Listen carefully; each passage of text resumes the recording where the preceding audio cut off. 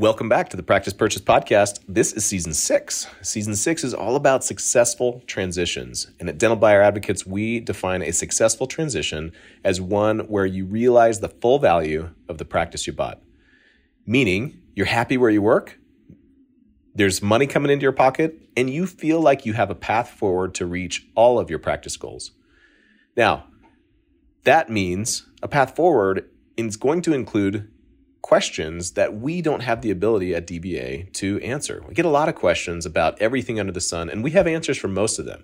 You want to talk accounting, tax, payroll companies, credit card companies, insurance credentialing? No problem, we've got you covered. But a lot of clients will come to us with very specific questions like, when do I add a treatment coordinator? Or how do I know that this office manager that I'm about to keep as part of this practice I'm buying is any good? Or how do I know how to set up the right system to make sure that my schedule is full? And to those really good questions, we often tell our clients, well, you're probably going to need a consultant after you buy that practice. So how do you choose a good consultant? How much are they going to cost? Are they flying out? Can they do it virtually? How do you know a good one from a bad one? In this episode, I'm talking with Kira Dent, the owner of Dental A-Team. And Kira is one of my favorite people in dentistry. She is an amazing consultant. And the Dental A-Team is, God, they're a team of consultants that understand you. They're dental specific. They fly around all over the country helping clients and teams, and they're building relationships with doctors, and they're delivering results. That's the most important thing that I look for when I'm looking for a consultant. And as I've sent a lot of people over to the Dental A-Team, the consistent feedback that I get from clients who are using them is, oh my gosh, Brian, they've delivered so much value. I see the results that they promised and then some. So with that in mind, let's listen to Kira Dent from the Dental A-Team talk about consulting at the time that you're about to buy a dental practice. Welcome, Kira Dent, to Practice Purchase Podcast. I'm going to steal my favorite line from when you go talk and just remind people that Dent is actually your real last name, and you had it before you started your consulting career in dentistry. Is that true? This is all true. You Yes. just forgot to mention that it took me 3 fiancés to get it. So there was a price associated with such a great last name in dentistry. Of 2 failed engagements to get the 3rd, but it was worth it. I'm here for it. And I love it. And I've actually asked you about your marriage, and you tell me you have the best marriage in the world. And so there you go. Yeah, I do. It was worth the other 2, they were really rough last names. Like, who would really want those? I definitely had to upgrade the last name. Surely. So, Kira, you run the Dental A-Team consultancy, world famous. You guys have a stellar reputation around the country. I'm sure most folks have heard of you. Let me ask you this. My clients are buyers. A lot of them need consultants. They want consultants. They know lots of things they don't know. And then they also know that they don't know lots of things that they don't know, right? And so when would you tell a brand new buyer who, by the way, has $400,000 in student loans, just, borrowed another $1.5 million to buy the practice and the building, and they're feeling the financial pressure, when should they realistically actually hire a practice management consultant? And we'll talk about the differences between consultants and things, but your generic practice management consultant, when would you recommend they hire? Well, Brian, thanks for saying that, because you honestly spoke exactly to who I was when I purchased my first practice with a dentist. She was technically $1 million in debt. Thank you, Midwestern Student Loans. $900,000 of student loan debt. We had to spend $2 million to buy our practice. And that also involved another construction loan on top of it to move our practice. And I will tell you, I made so many dang mistakes because I didn't know what the heck I was doing, that yes, it feels like you're a lot in debt, but I wish that I would have had somebody coach me through all the pieces. So for a new practice owner, what I would say is get something of some sort of help from the beginning, because you're going to save thousands of dollars of actual dollars, but also of your ROI time and mental stamina. And I think that to me was the hardest lesson. Being a new practice owner, having all the student loan in debt, we were trying to scrimp and save. And I think we cut corners in areas that I wish we wouldn't have cut corners. Cut corners and don't need to buy as many fancy schmancy supplies. Like, we got by with all the instruments and all the different pieces we could have. But I would say having a good coach. But again, coaching is kind of like marketing. And I would say, and I say this with respect in the industry, make sure that the coach you hire is actually going to get you an ROI as opposed to just coaching you. Because I do think that there can be some things with marketing, with other pieces, but make sure every financial decision you make is going to make you at least 2 times what you're paying. Was kind of my standard of what I wish I would have done as a new owner. So I would definitely recommend within your first 3 months. Otherwise, definitely within your first year. But I think you can save a lot of time, heartache, and financial decisions by hiring sooner. Okay, sooner than later. I love it. I'm going to come back first. So I love your metric of 2 to 1. There's like 3 different questions I can ask about that, but I want to go back to one of the earliest part of your answer was there's lots of different areas where a new owner could hire help, right? Mm-hmm. And help can mean lots of different things. It could be an additional employee. It could be someone to manage the website. Could be an insurance credentialing expert. It could be you helping me talk through things. So I hear most buyers nervous about 2 things. Like I'll kind of lump everything into marketing, and I'm doing air quotes right now. Marketing being patient acquisition, not losing the patients that I just bought, getting new butts in the seats, etc. Google reviews, etc. All of those things. So there's the marketing bucket, and then there's the people bucket. Mm-hmm. What am I missing? What else should people be thinking about and looking to say, where am I going to get the biggest bang for my buck first? Well, like just name the categories for me. Like where should I be thinking about help? So I always wait for my criteria for me whenever I'm adding something is how is this going to propel me forward? So like, I'm not going to hire just any team member. I hire really expensive treatment coordinators who are going to close cases for me because that's going to put more production on my schedule. I'm not going to just go hire marketing for the sake of getting Google reviews. Are those Google reviews actually going to translate into new patients? Because if they're not, let me spend something that's actually going to get me those new patients. So I really think for me, it was what additional skills could I add on? So for us, we spent a lot of money actually on skill acquisition. So implants, ortho, again, because those are bringing a massive ROI to the practice, they're making us a much better practice. So depending upon where you are as a new buyer, if you're doing an acquisition, yes, for sure, you got to keep those patients, but you already have quite a bit of quote unquote production and revenue within your practice because you bought, like that's why you buy an existing practice is for that ROI. If it's a startup practice, you've definitely got to invest in marketing because you need those patients to feed the bills. And so that's where I would invest. So depending upon what part of the practice you're in is really going to determine which zone I would invest in. So yes, there's the people, but be careful on your people. You don't need all the pieces. You could outsource quite a few things for much less. Like don't go hire a brand new biller. Let's outsource that because that's definitely way less of the cost as opposed to having to bring in a biller. Maybe you don't need an office manager right away, but you need a really killer treatment coordinator who can close cases for you and you can manage the team from the beginning.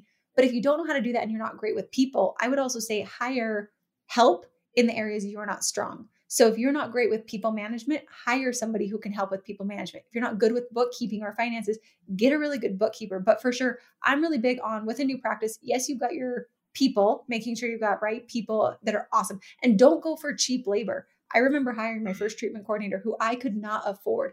And I told her, you've got 3 months to prove yourself because I can't pay for you after 3 months. She proved that she could be well worth every penny I spent. But that definitely marketing, I think you can actually do a lot more with internal referrals, especially if you're buying right from the get-go to save some costs there. And then I would say you've got to make sure you've got a dang good bookkeeper who actually can help keep your finances good. Right. And so you know if your cash flow is actually there or not. Those would be the 3 areas. And I know, Brian, they're really not sexy and they're not fun, but I think those 3 areas, if you really dive into and or the 4th of being additional skill set addition, if you can actually add it to your practice, don't go do it for the ego of, I know how to do implants. Do it because you're actually going to put them into the practice and be strategic of which ones you do first. I love it. Did I hear correctly that Cara Dental team, just in general, you see most often? So your answer is a little more subtle than this, right? I'm going to pigeonhole you in an answer, but your real answer was it kind of depends, right? The biggest ROI for your buck is going to be where I am as weakest as a new buyer. Mm-hmm. But I also heard you say is most buyers tend to be weakest around people. And they're going to probably see the biggest bang for the buck around just understanding how to manage a team really well and get butts in the seats, have those butts. I shouldn't refer to them as butts, but have patients actually accept treatment and come back and leave. Yes. So I hear people being maybe the most common answer. Is that a fair statement? I think it's a fair statement, especially for new owners. And the reason I think it's a fair statement is because in dental school, which I have the excellent vantage point of working at a dental school, so I actually know what you learn in school. I worked at Midwestern University for 3 years.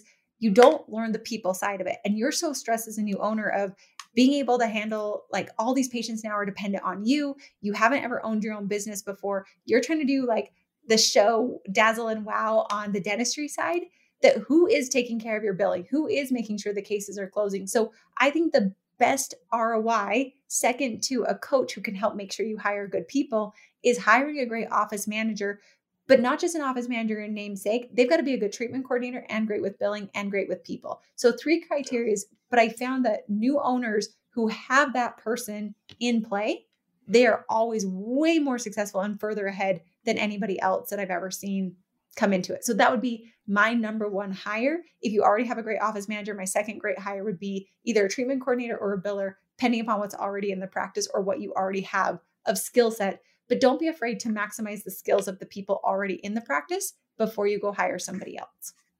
Yeah, which a good consultant can teach me to do. Okay, now I'm going to come back to the 2-to-1 and some of the money stuff around a consultant, but this is a really fun fact about you. How many practices have you owned? And just give me a couple highlights from your ownership experience.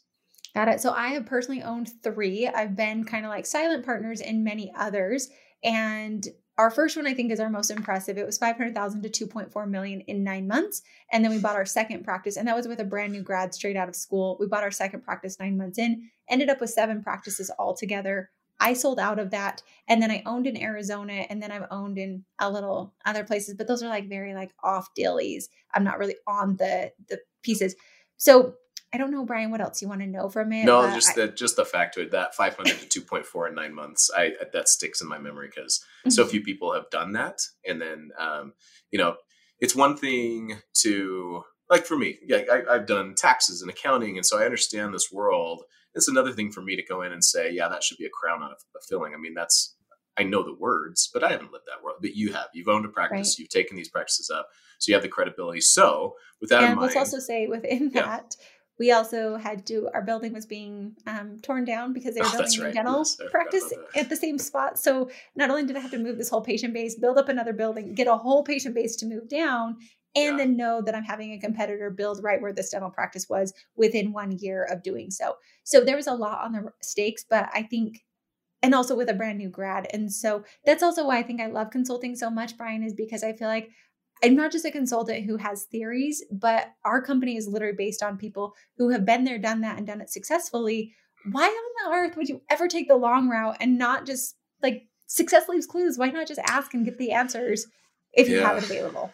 Well, and I think the answer, at least most buyers that work with me would say, is because it's expensive and I'm nervous and I don't know that I have the money and I have this working capital loan from the bank, but I'm not sure when it's going to run out. So, okay, with that in mind, what's a good consultant that's going to help me with my team, that's going to help me maybe either hire the next right person or like you, I really love what you said, really get my existing team firing on all cylinders, take them from maybe A, B, and C players to all A players, which maybe never happens, but would be. I was like, I've never learned of that. So teach me.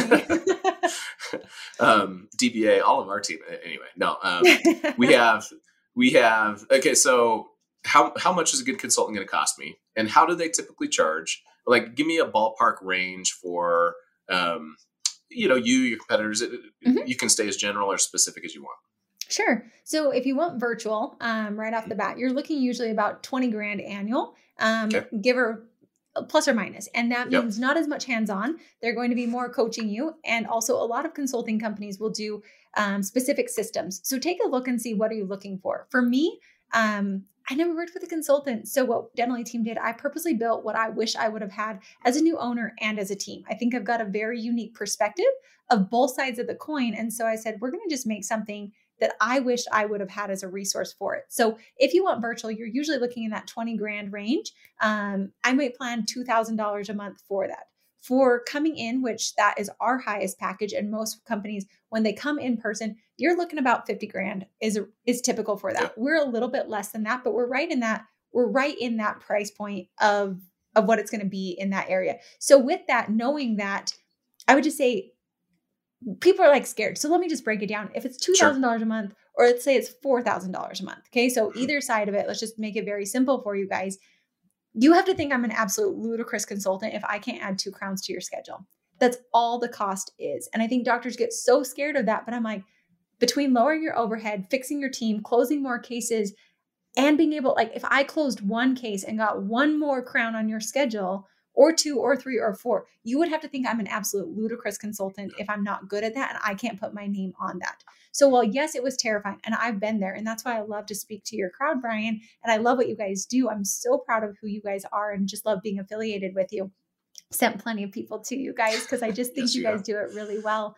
But I think it's got to be a piece of, if they can't put their name on it and guarantee that ROI. Now, I can give you the tools, but if you don't show up and do it, that's not on us. That's you. You got to execute on it too. But when people are scared of that money, I'm like, let's break it down into the actual treatment. Dentistry is a very lucrative industry in the fact of, I'm not saying to overdiagnose, but I am saying if I can close your cases even 1 or 2% more, if you're diagnosing X number, add a 1 or 2 or 5% to that, which honestly, a good consultant should be able to teach you guys how to do that. And I'm a consultant who I'm going to do a quick ROI. I'm not an idiot. I know you've got high loans. I know you've got a lot of things on you. So I need to get you a quick win where your production is either going up or your overhead's going down. So that cash flow is there. Now you get scared and there's different pieces, but I feel like if you can commit to that and you have someone who's on that side and who knows about getting you a quick win, you've got to realize, break it down into the procedure mix of how much is that consultant actually going to cost. And then it becomes easy for you. I know I could add 2 more crowns to cover my consulting fee. That's an easy thing because I often just underdiagnose, or I'm not saying something, or let me just add in AI, which is going to help put everything there. And you're definitely going to be able to pay for it. But typically what I found is with a good consultant, they're looking at those pieces. And for me, I don't want to sit there and dilly dally with you. I want to make sure that we're having you get a quick ROI, because I know how stressful it is to have loans. But I think a good one is going to actually pay for themselves multiple times over. Well, it's the principle that I teach a lot of buyers, very similar to what you're talking about. I teach them, most buyers come to me about between 5 and 7 years out of their education, whether it was a GPR, AGD, 4 years of dental school, some kind of specialty, et cetera. And I tell them, I wish we could have talked 1 year after you were done with schooling, because those 4 extra, 5 extra, 6 extra years, now you feel better talking to me because you've gotten your loans under control, but you're forgetting there was an opportunity cost to that lost time. And so that you're saying the exact same thing. You're saying, hey, I can get your practice to a point, I can get your team to a point, I can get you to a point where you're more effective, and I'm going to help you measure it. I want to come back to some of those measurements because those were cool. But you're saying it's going to cost you. It's going to cost you some money to get to that point, but there's a return on investment there. And eventually that consultant's going to go away, and those skill sets are going to be elevated in theory forever. Right.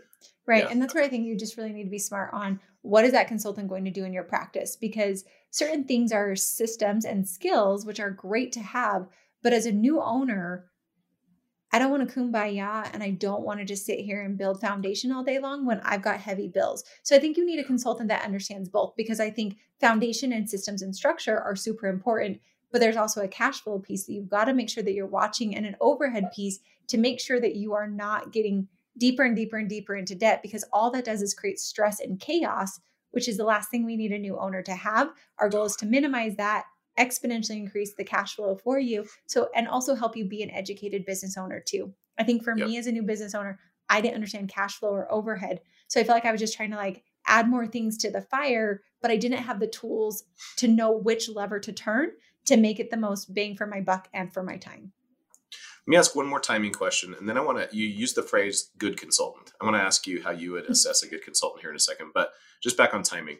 A lot of buyers will come to me, and I'll talk to them 30, 60, 90 days after they buy the practice, check in, how are you doing? Universally, those first 30 days are stressful, right? They're just, underwater. They're trying to figure out everything. Everything is new. Every patient interaction is new.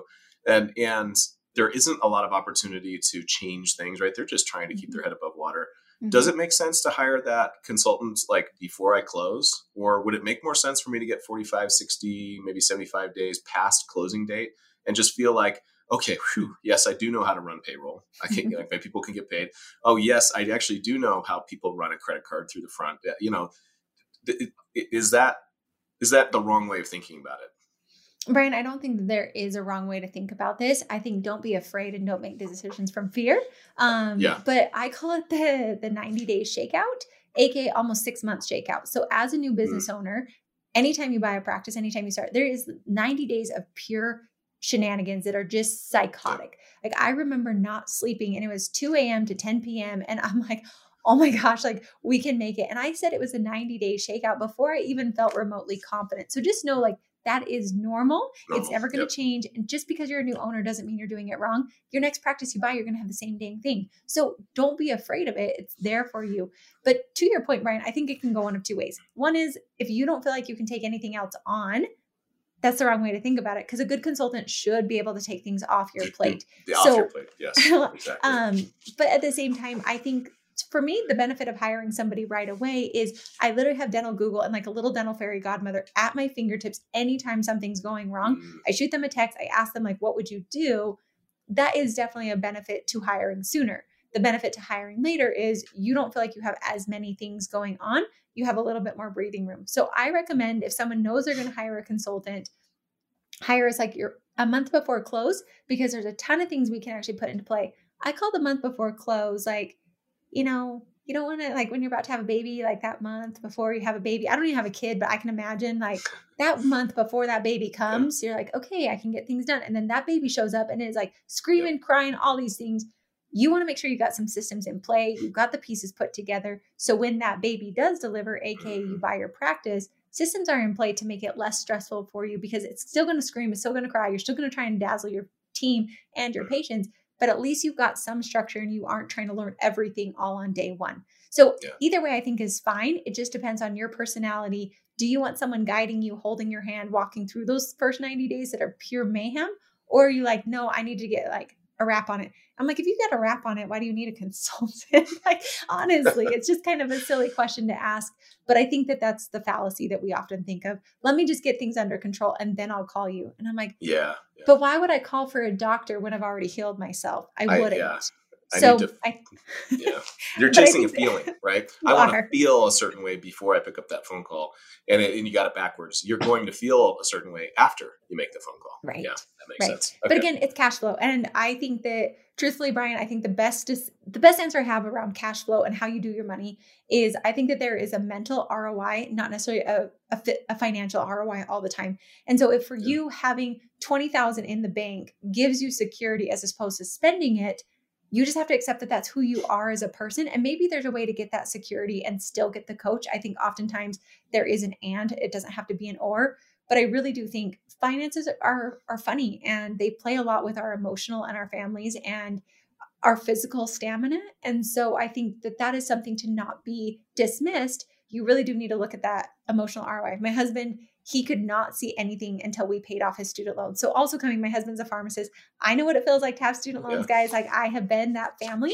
I know the stress of having massive loans. I was super annoyed because we paid them off literally December 2019. He graduated in May 2015. So just so you know, I do know how to pay loans off quickly. And then freaking COVID and they all went on pause and no more interest. I was so bothered, but it's fine. But I do think you really got to pay attention because like my husband could not sleep with knowing those loans were on him.